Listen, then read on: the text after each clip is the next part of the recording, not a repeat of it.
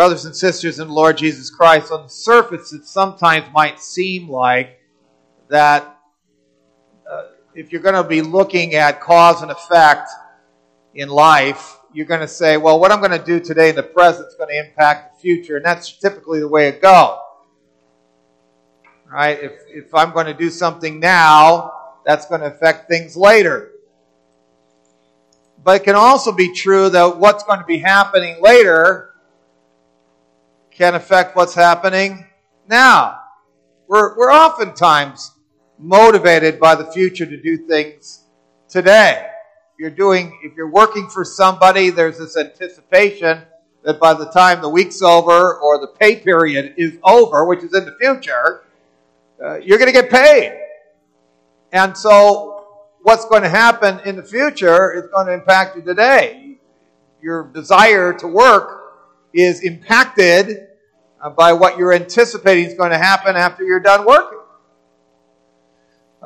If we exercise, if we work out, part of the reason we do it is because we know that in the future, that once we're finished with that, there's going to be some fruit that's going to be ours to enjoy from our labor. And so that future fruit motivates the present effort. Our work for the week will be finished if we work a little bit harder today. That future might motivate our present. Now, some events are bound to happen.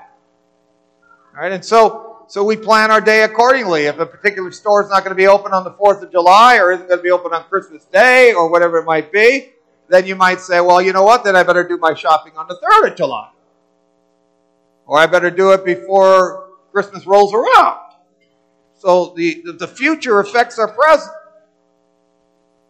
And that's the truth for those who hold fast to the blessings of the resurrection of believers. And that glorious physical change, that transformation that awaits, the ultimate change that awaits the people of God in Jesus Christ. That future event lends meaning to the present lives of Christians who, to be very honest, are the only people whose lives can be lived in a meaningful way on an ultimate plane. I mean, people will talk about how they want to make a difference in the world and they want to live meaningful lives. But meaningful life is lived by the Christian who has certain hope in the resurrection to come, devotes him or herself abundantly to the Lord's service, and knows the value of serving the Lord. It's a meaningful life, and that's a blessing that's tremendous for any person who finds themselves resting in this risen Savior and King.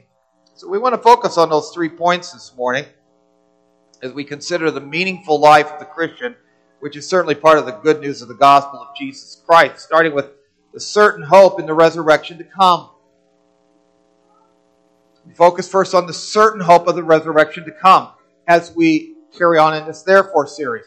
Our passage concludes with a therefore,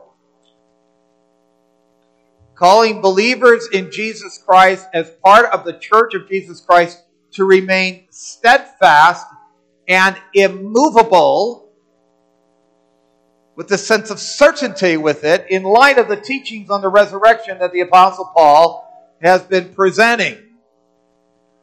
And he's been presenting that, of course, for the encouragement and the direction and the stability of the Christian church, his spiritual family. Right? Because he calls them his beloved brothers. Now, when he's saying what he does here, when he says, therefore, my beloved brothers, be steadfast and be immovable, those words carry with them the idea that you are not going to move from the spot on which you're sitting. You know, sometimes when we're taking a photo, somebody tells us to stand in a certain place and they'll say, come on, move in a little bit, right? Or, put yourself like this. Okay, now hold it. Don't move. That's perfect. Hold your spot. You're in the sweet spot that way. Sometimes we tell our children, don't you move from that spot until I get back. Now, that's kind of an extreme hyperbole. We don't mean for them that they have to just, stay like this the whole time. I'm not moving. And they come back, you come back, right, boys and girls? My parents come back and you're still standing there like that. So I'm doing what you said, Mom. They don't mean that so much. But they're saying, don't leave. Stay where you are. Because that way they won't get lost, or they won't get in trouble, or they won't get in danger. I don't want to be coming back to find that you have left, that you have changed your position. But what's Paul getting at when he says that we need to be holding our spots? He's saying to us, I don't want you to change. Of course, he's just finished a lengthy portion that describes the benefits of the resurrection and the greatest of changes that are yet to come. We will all be changed. We will not all sleep, but we will all be changed.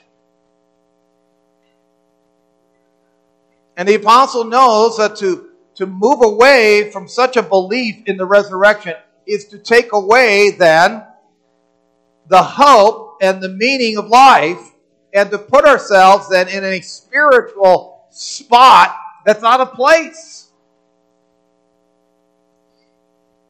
We're to let the greatest of changes that are to come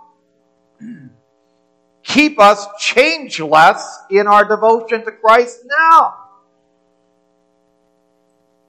Even in the midst of great changes, you see, that occur in our lives. And that's why a passage like this is used oftentimes in funerals, because people have experienced a traumatic change in their life, and yet the apostle says, let nothing move you.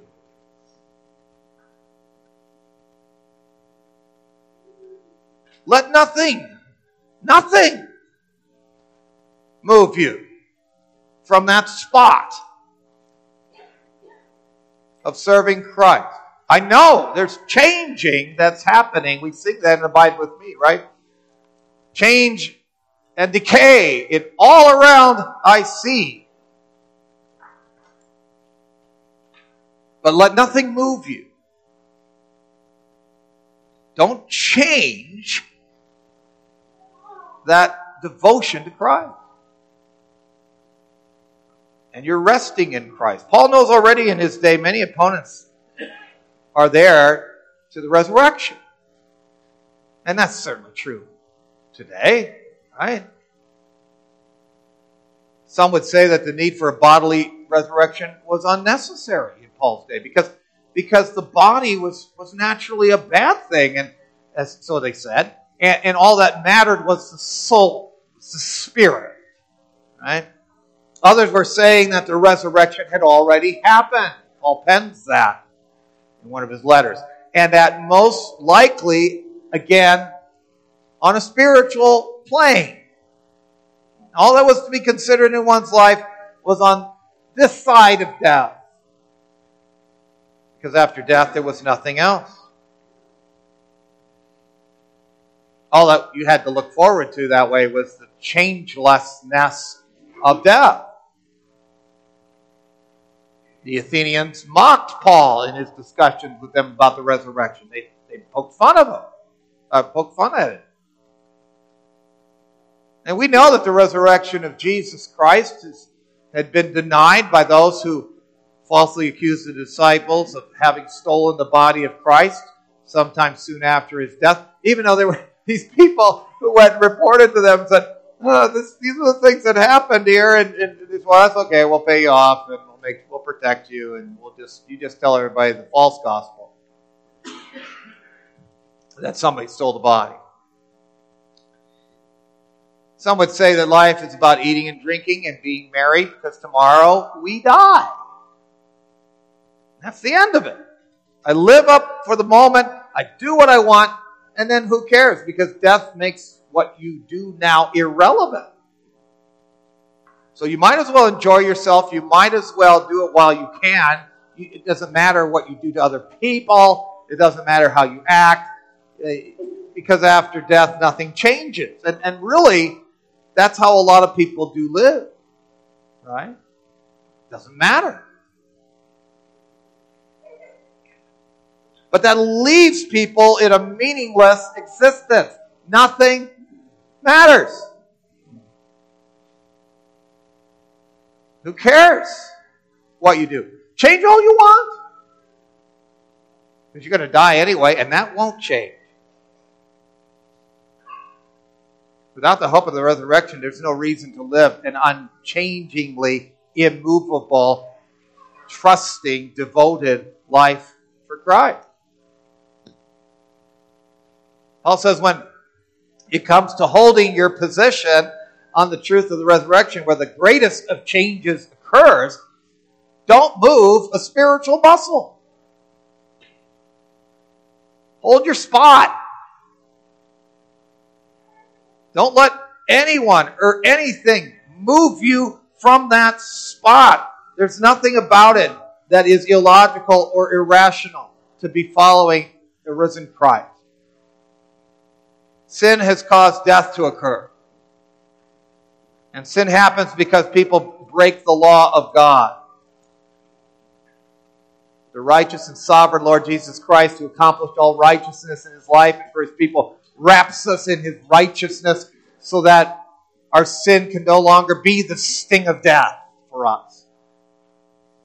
Because Christ's righteousness takes the place of our sin. It's deposited into our spiritual account, as it were, so that while we may die before Christ returns, we still have a change to experience. We who are believers, along with all believers, will be changed physically at the last trumpet, which is something that nobody can miss because it's going to be something all will hear when Christ returns to gather His people to Himself. No silent rapture that way. This last trumpet where Christ returns to gather His people to His own. We will be changed from mortality to immortality. We'll be clothed with incorruptibility and no longer corruptibility. And flesh and blood, contrary to his detractors, says Paul, is in its corruptible state, doesn't inherit the kingdom of God. If that's what you're looking for in this life, forget it. If you're looking for utopia in this world, forget it. The kingdom as it exists after the resurrection, that is what we inherit. The moment of that change speaks of a moment so quick, the twinkling of an eye, that one could not even conceivably split that moment. So quickly. And then, of course, we hear then that thanks is to be part of that immovability. If you're thinking about, well, what am I doing on that spiritual spot? Well, what I'm doing on that spiritual spot as I'm waiting, as I carry out this calling that I've been given, this changelessness that I'm supposed to be carrying out is meant to be gratitude as I'm waiting for the greatest of changes. The immovability is about believing in the resurrection to come and its blessings, but also then an attitude of gratitude. That's how people know you. As you're sitting on that spiritual spot, because God has turned us as believers from losers to winners. If I'm losing, I don't feel very happy about that. I don't feel very grateful about that. Well, thankfully I lost today. No, I'm a winner. He gives us the victory. Because otherwise I'd be a loser, right? Sin would condemn me. Sin would be my defeat to evil. and it would lead to the ultimate defeat of death. He's the greatest of enemies, Paul says earlier in the chapter. But that's no longer the case in life or in death for the believer, thanks to God in Jesus Christ. And Paul even speaks here, doesn't he, of death as in a transformed way, because he says, we will not all sleep. Now he's not saying that this is going to be an unconscious existence, and he's not trying to be insensitive to death. He's not unjustifiably trying to gloss over death. He's just simply mentioning that this is what God in His Christ can do to death. It can transform it. Because now, for those who are laboring in the Lord, death brings rest to that labor. Christ recreated us to perform good works that we might do them in light of His grace, but there's going to come a time where you don't have to run the race of faith anymore. There is a finish line. You don't have to fight the good fight of faith beyond 15 rounds. You're going to get to a point where you can rest from your labors in Christ. And only God can make death, which would otherwise be such the enemy, to be such an ally.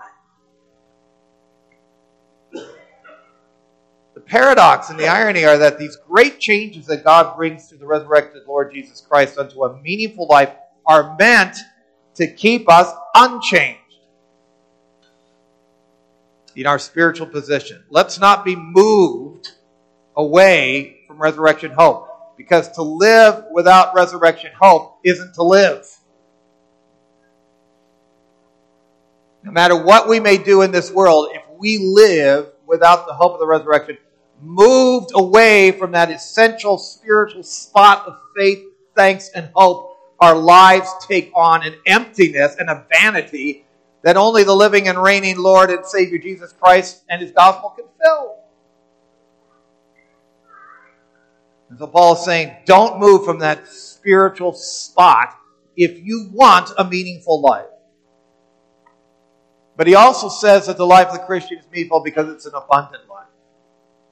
It's an abundant life when it's lived with resurrection glory, firmly and immovably fixed in faith and heart. Always abounding in the work of the Lord. Be steadfast, immovable, but always be abounding in the work of the Lord.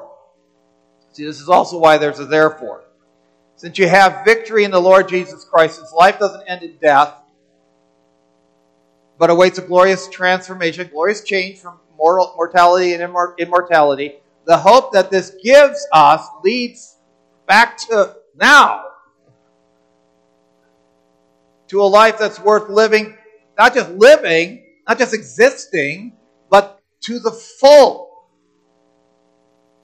When the Lord is kept in mind. Always give yourself fully, abundantly to the work of the Lord.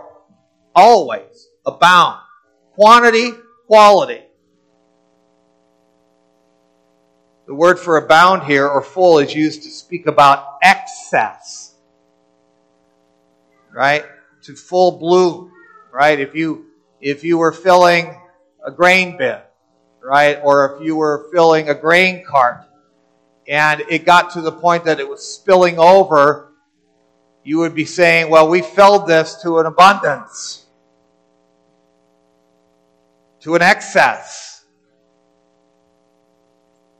Well, that's how we're supposed to live. Life, when it can be seen in the life of Christian hope and meaning, is a life that can be lived abundantly, with thanksgiving as its catalyst. The idea is that all the time and to the end,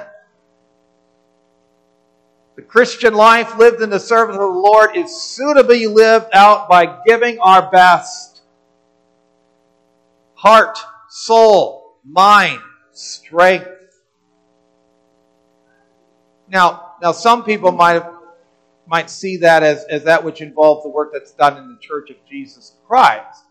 For the church members of Jesus Christ. Only a chapter before it was mentioned that people should use their spiritual gifts to the full for the benefit of the members of the church in 1 Corinthians 14:12. But would there be any area of our lives that shouldn't be devoted to the Lord's service in abundant fashion? Should that not be so when it comes to the studies that we're carrying out as students? You students, sometimes you cover some ground in your high school or your grade school, and you say, you know what, I don't see why I have to learn this. I don't get this. Or when I get done with school, I'm just going to be working anyway. Why am I learning? Well, you're there. And you're studying something that God has created. And you are there as a student. And your attitude needs to be, not first of all, this is dull. But your attitude has to be first, you know what? I'm doing this. I'm in this spot. God put me in this spot. And I got to do my best for the Lord. It may not be my favorite thing, but I got to give it my best.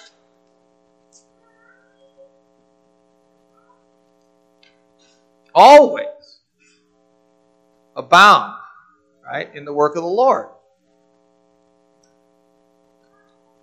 Does the work that the Lord require us only occur when somebody's preaching or somebody's evangelizing somebody? Don't we have a service to carry out to the Lord, to raise our children, and to do it well? Not just have somebody else do it well for us, but for us to do it well.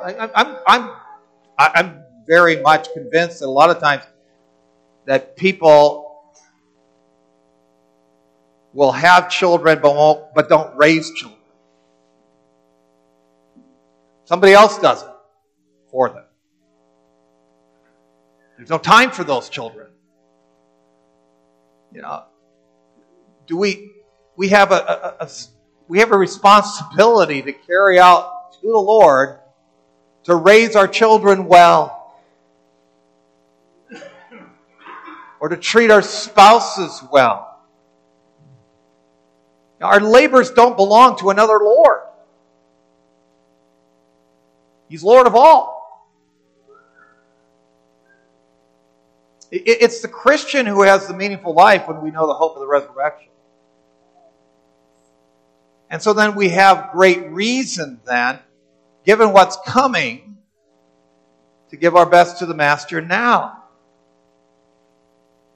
And to know that it means something to do that, because death isn't the end for us. So we seek to be the best boss that we can be, or the best producer that we can be, or the best employee that we can be, or the best player that we can be on the court, or the best student, or teacher, or pastor, or elder, or wife, or husband, or son, or daughter, or grandparent that we can be.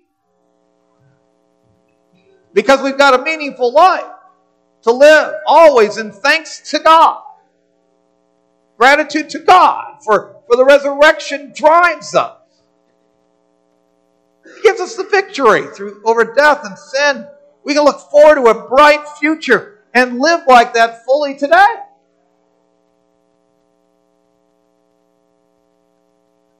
Finally, we see that the Christian has a meaningful life because he knows the value of serving the Lord. That in the Lord, knowing that in the Lord, your labor is not in vain. And now the word in vain here speaks about a product that is substandard. And it's not able to be sold and therefore carries no value. You can go to Walmart in Sioux Center and you can go down. I've been to Walmart a few times, I guess, but you can go all the way down to the east, what would be the western part of the store, And there'll be a rack there of stuff that they got to get rid of. And they're selling it for cheap. Because it's starting to get bad. It's not at the same standard as the rest of the materials, right? And pretty soon, what's going to happen is that stuff will get thrown out. Because you won't be able to sell it. It's substandard. It's unsellable. It doesn't carry any value. You can't get anything for it. That's what the word is here. Your labor of the Lord is worthless. No, it's not. Earlier in the chapter, we hear about what vanity is and what it would be if there was no resurrection. We'd still be in our sin, and we might as well live an empty life, partying and satisfying our pleasures however we wish, because in the end, death awaits, and that's that. And that's why Paul sees it as so important that we don't move from the spot of confessing and thanking God for resurrection victory in Jesus Christ. Now, while unbelief in the resurrection leaves us in vanity and emptiness, laboring for the Lord is never in vain. And sometimes we may be tempted and we may think that our living for the Lord doesn't have its pay. And it doesn't have its rewards. I'm tempted to think that way sometimes. And in my sin, I do. Right? And I'm sure you have times like that too. It's like, why am I doing what I'm doing? Why do I bother? Isn't it for nothing? Sometimes. I get that way sometimes. You say certain things, you counsel certain things. And this is over the years, right? Because all of a sudden I see I've been doing this a long time. And as I'm doing that for a long time, there's those times that you look at life and you look at what you're doing and it can bug you, when you say things or you preach things or you counsel people a certain way or you try to make the point about how, this is how we ought to see things from the Scriptures. This is how we ought to live. This is what we should be excited about. These are the things that should be priorities. And then you see people who just don't get it. And they don't care. They just don't. Though they hear you, and if you were to tell them, yeah, that's true, but it doesn't make any difference for them. They just keep doing what they do. They just keep doing it. Or don't do it. And then I want to say, why am I doing this? It's just always the same. See, that's the temptation.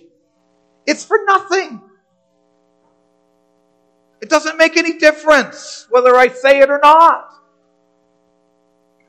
And that gets old. And I'm sure you have that sometimes. We just don't think it's worth it. Is it really? It doesn't seem to make any difference. People in our family don't respond to the gospel that we hold so dear, and that hurts. And as we seek to be faithful to the Lord in our endeavor, there's people that don't appreciate that. In fact, they may hate you for it. And we seek to be faithful in our service to the Lord, and we see various kinds of setbacks in our lives or the lives of those who we hold dear, and we give of our time and our money and our abilities, and we may wonder, why?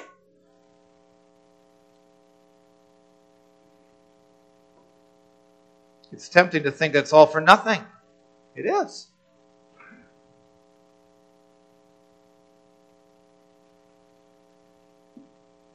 but it is for something.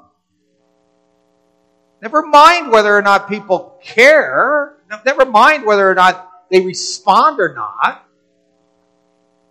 For whom are you doing it? Are you laboring so that you'll be a star? Are you going to labor it because you want everybody following you? Is it for you? Or are you being faithful to the Lord? Is that why you do it? The apostle reminds us that when we're giving our efforts to the service of our Savior, that effort is never empty. If you're doing it for the Lord, you don't have to regret that you did it.